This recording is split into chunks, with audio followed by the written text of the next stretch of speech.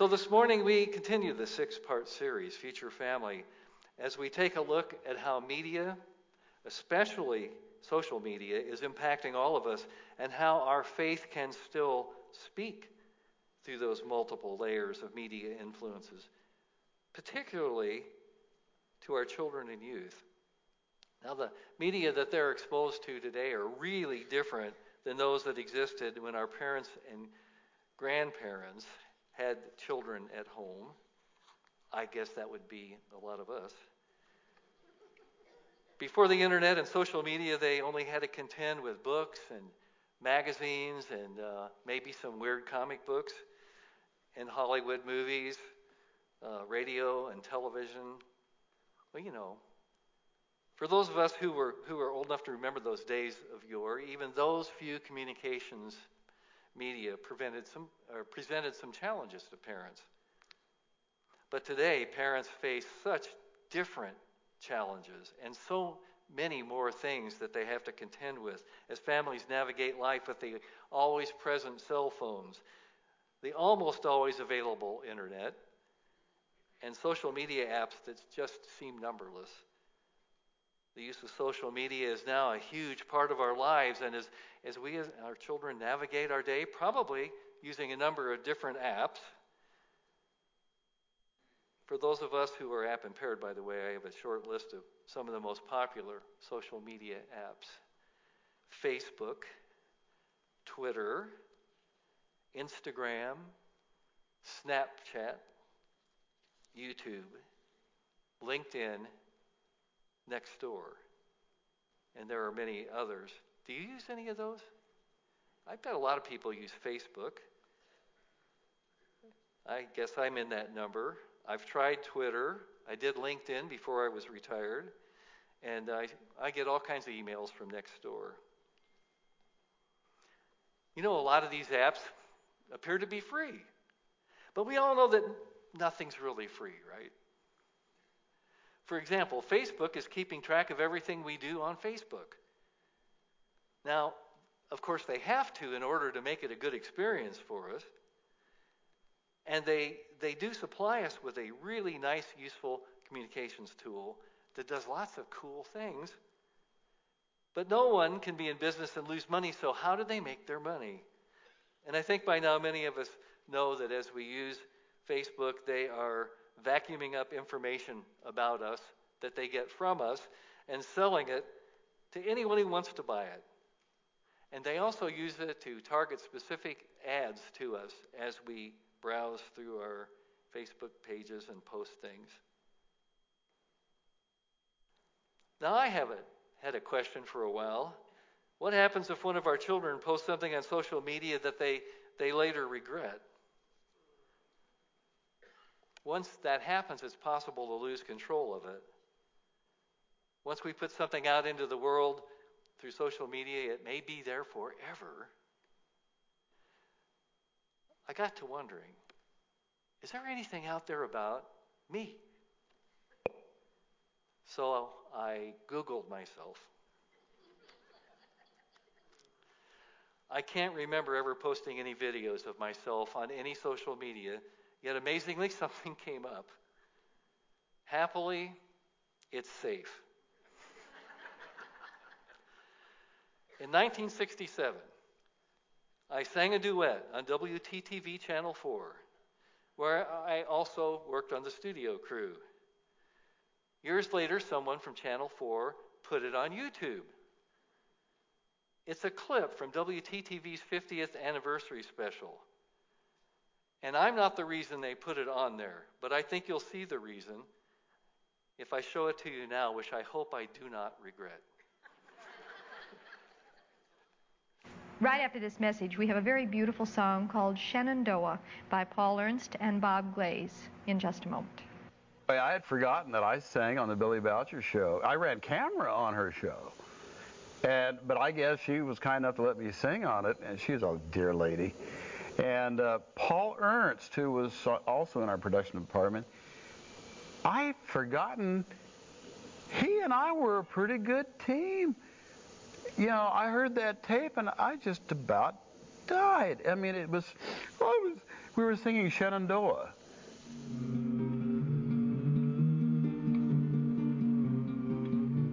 Oh, Shenandoah, I long to hear you far away, you rolling river. Come back across the rolling water. Away, I'm bound away, across the wide Missouri.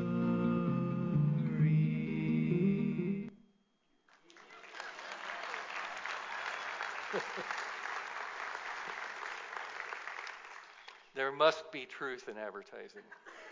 I cut that off where I did. I edited that because I knew you didn't want to hear the whole song.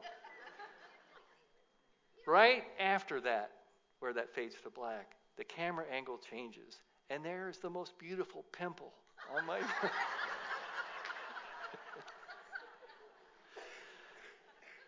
Well, when I sang there with the future Cowboy Bob, there was no such thing as home video cameras or cell phones, let alone phones that you could pick up and record videos. Yet there it is on YouTube. I didn't put it there, and I really have no idea how I would take it off if I wanted to. In this case, I guess no harm has been done. Well, maybe a little harm to me. But that doesn't mean that we shouldn't be concerned about social media, cell phones, and our children.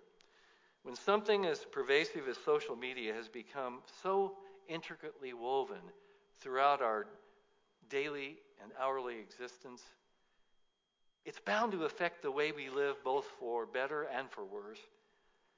And sure enough, research has shown, and it has been done, that shows that heavy use of social media can actually change who we are by making changes in our brain.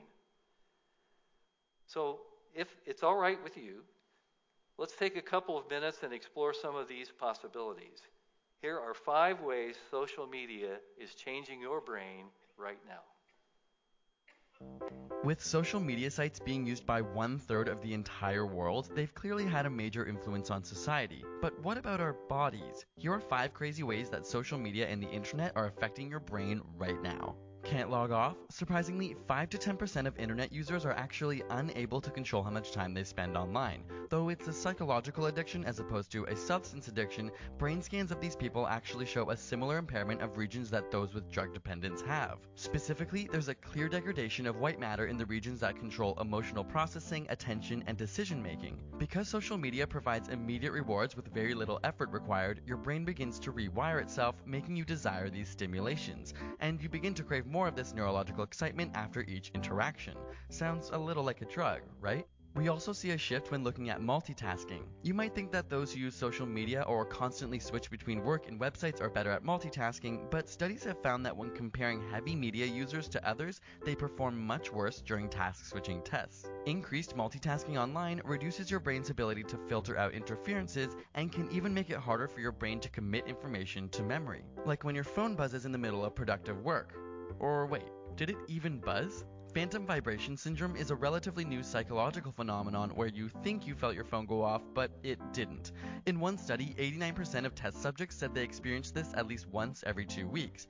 It would seem that our brains now perceive an itch as an actual vibration from our phone. As crazy as it seems, technology has begun to rewire our nervous system, and our brains are being triggered in a way they never have before in history. Social media also triggers a release of dopamine, the feel-good chemical. Using MRI scans, scientists found that the reward centers in people's brains are much more active when they're talking about their own views as opposed to listening to others. Not so surprising, we all love talking about ourselves, right? But it turns out that while 30 to 40% of face-to-face conversations involve communicating our own experiences, around 80% of social media communication is self-involved. The same part of your brain related to orgasms, motivation, and love are stimulated by your social media use, and even more so when you know you have an audience. Our body is physiologically rewarding us for talking about ourselves online. But it's not all so self-involved. In fact, studies on relationships have found that partners tend to like each other more if they meet for the first time online rather than with a face-to-face interaction. Whether it's because people are more anonymous or perhaps more clear about their future goals, there's a statistical increase in successful partnerships that started online. So while the internet has changed our verbal communication with increased physical separation, perhaps the ones that matter the most end up even closer. That went pretty fast, didn't it? Let me review. Up to 10% of us can't control how long we're online.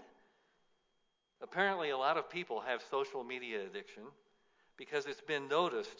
And ironically, I saw a joke about it on Facebook. I want to share that with you. So last night, the internet stopped working.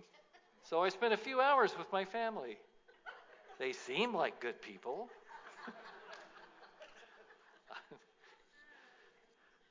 Well, some of our elected politicians have noticed that there is such a thing as social media addiction.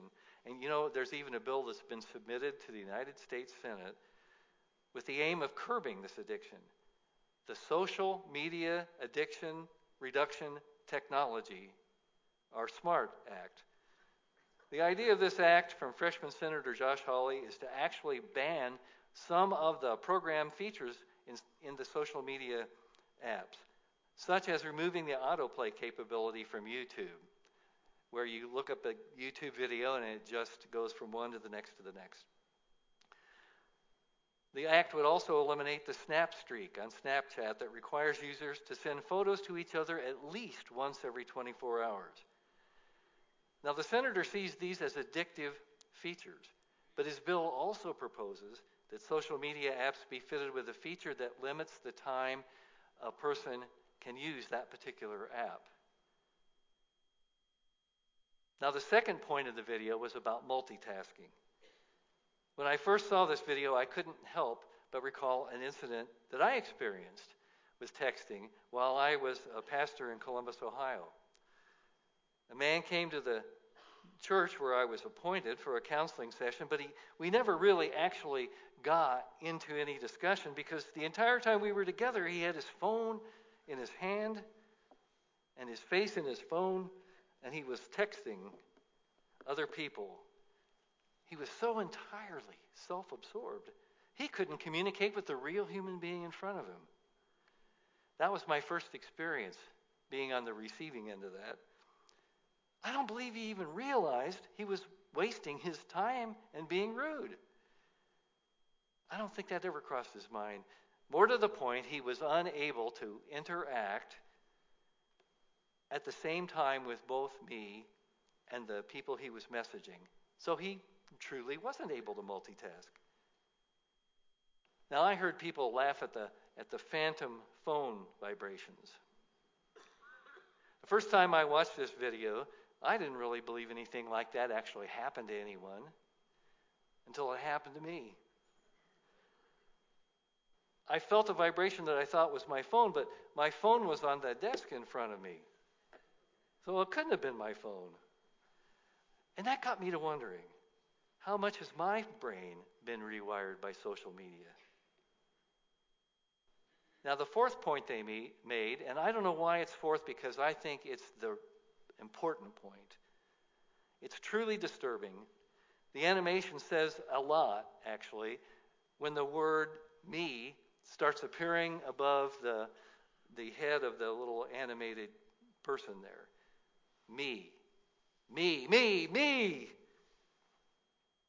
It's like a warning that if we're not careful with social media, it will actually change us in a way antithetical to the great commandments taught to us by Christ. Can social media potentially rewire us into people who live a mostly self-centered existence through social media apps? An existence in which we can even tailor our media experiences to be only what we individually like to the exclusion of what we don't like? And this begs the question, do I want my child to be subjected to such a negative transformation that might happen where the great commandments, you must love your Lord, your God, with all your heart, with all your being, with all your mind, and you must love your neighbor as yourself, no longer have any relevance in his or her life?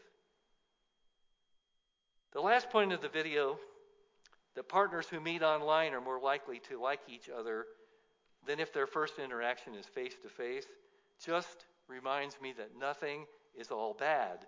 There are positive things about social media.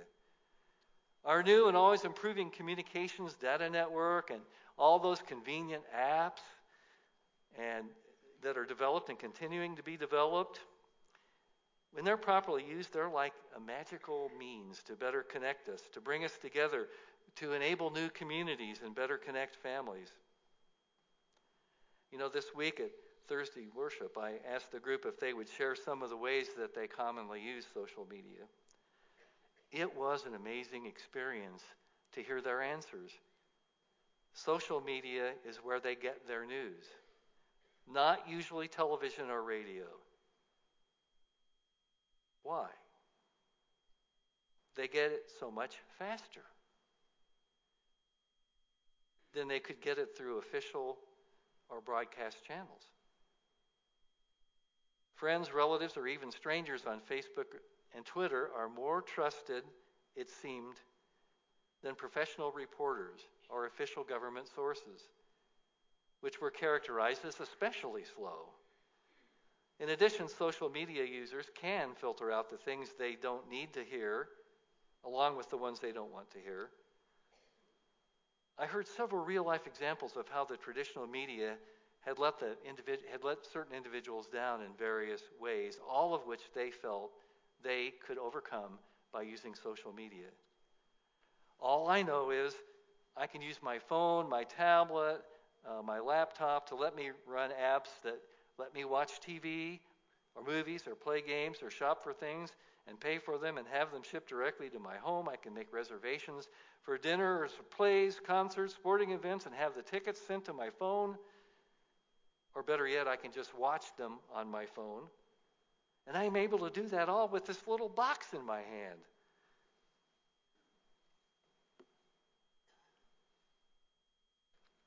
Ironically, I can even coordinate real-life, face-to-face get-togethers through social media. That is, if I use it as a helpful tool in my life without letting it become my life. But when it comes to the negatives of social media, I think that freshman senator has it wrong. It's not only by law or just by family rules or restrictions that we will shield our children from these addictive and self-absorbing and risky aspects of social media. Some governmental and parental regulation is good, but we don't have to be doomed to having our brains rewired in ways that can isolate us and transform us into someone we don't wish to be. The letter to the congregation at Colossae, part of which Phyllis read for us this morning, actually has some things to tell us that we can apply to our social ethical problems with social media. The congregation to which that letter was addressed was facing some social ethical problems of their own. For one thing, they were having an argument about bringing into their church some what were distinctively Jewish practices, such as circumcision, the dietary food laws, and very strict Sabbath keeping. Some of the non-Jewish converts were finding great appeal in that. But the letter reminds them that their church family really doesn't need all those extra things that they're arguing about if they just stick with the commandments given to them by Christ.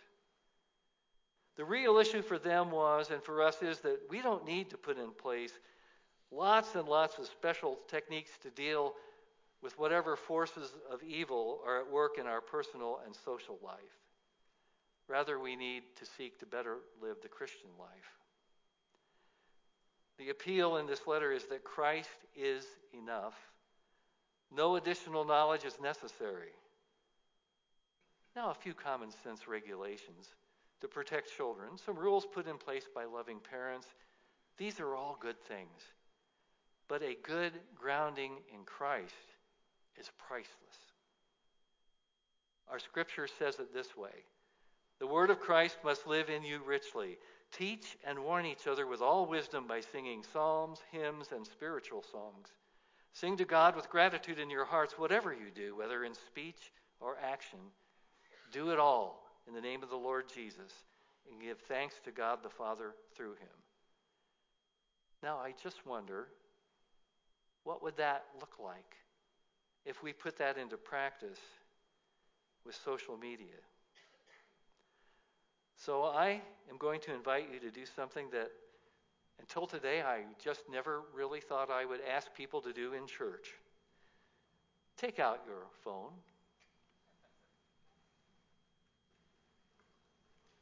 Or if you can't dig deep enough for it, just think about your phone. Look prayerfully for a moment at your social media apps.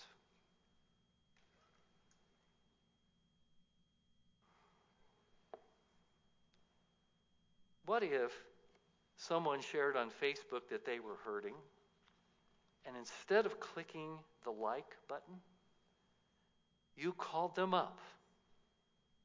Or even better, go see them in person. Or maybe just let them know you're praying for them. What if you pulled up your Twitter feed and prayed for each person who posted something? What if you took a moment to look at the photos that were posted on Instagram and asked God to help you see creation in a new way, to see that person as God sees him or her? What if each time you look at your phone's texts and social media apps, you silently give thanks for every single person who comes across your screen?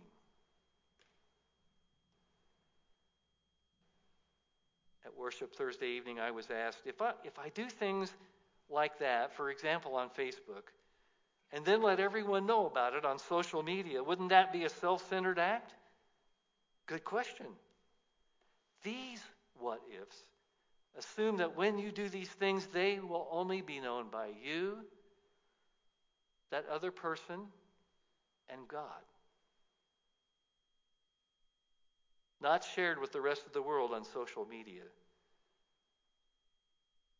Now, there's a way to take the me out of it for you and your children. And it's right there in that letter to the Colossians.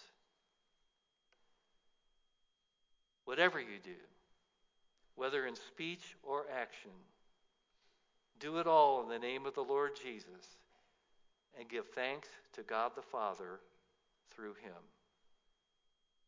That's right there. What if we took that scripture passage seriously and did everything in the name of Jesus and to give thanks?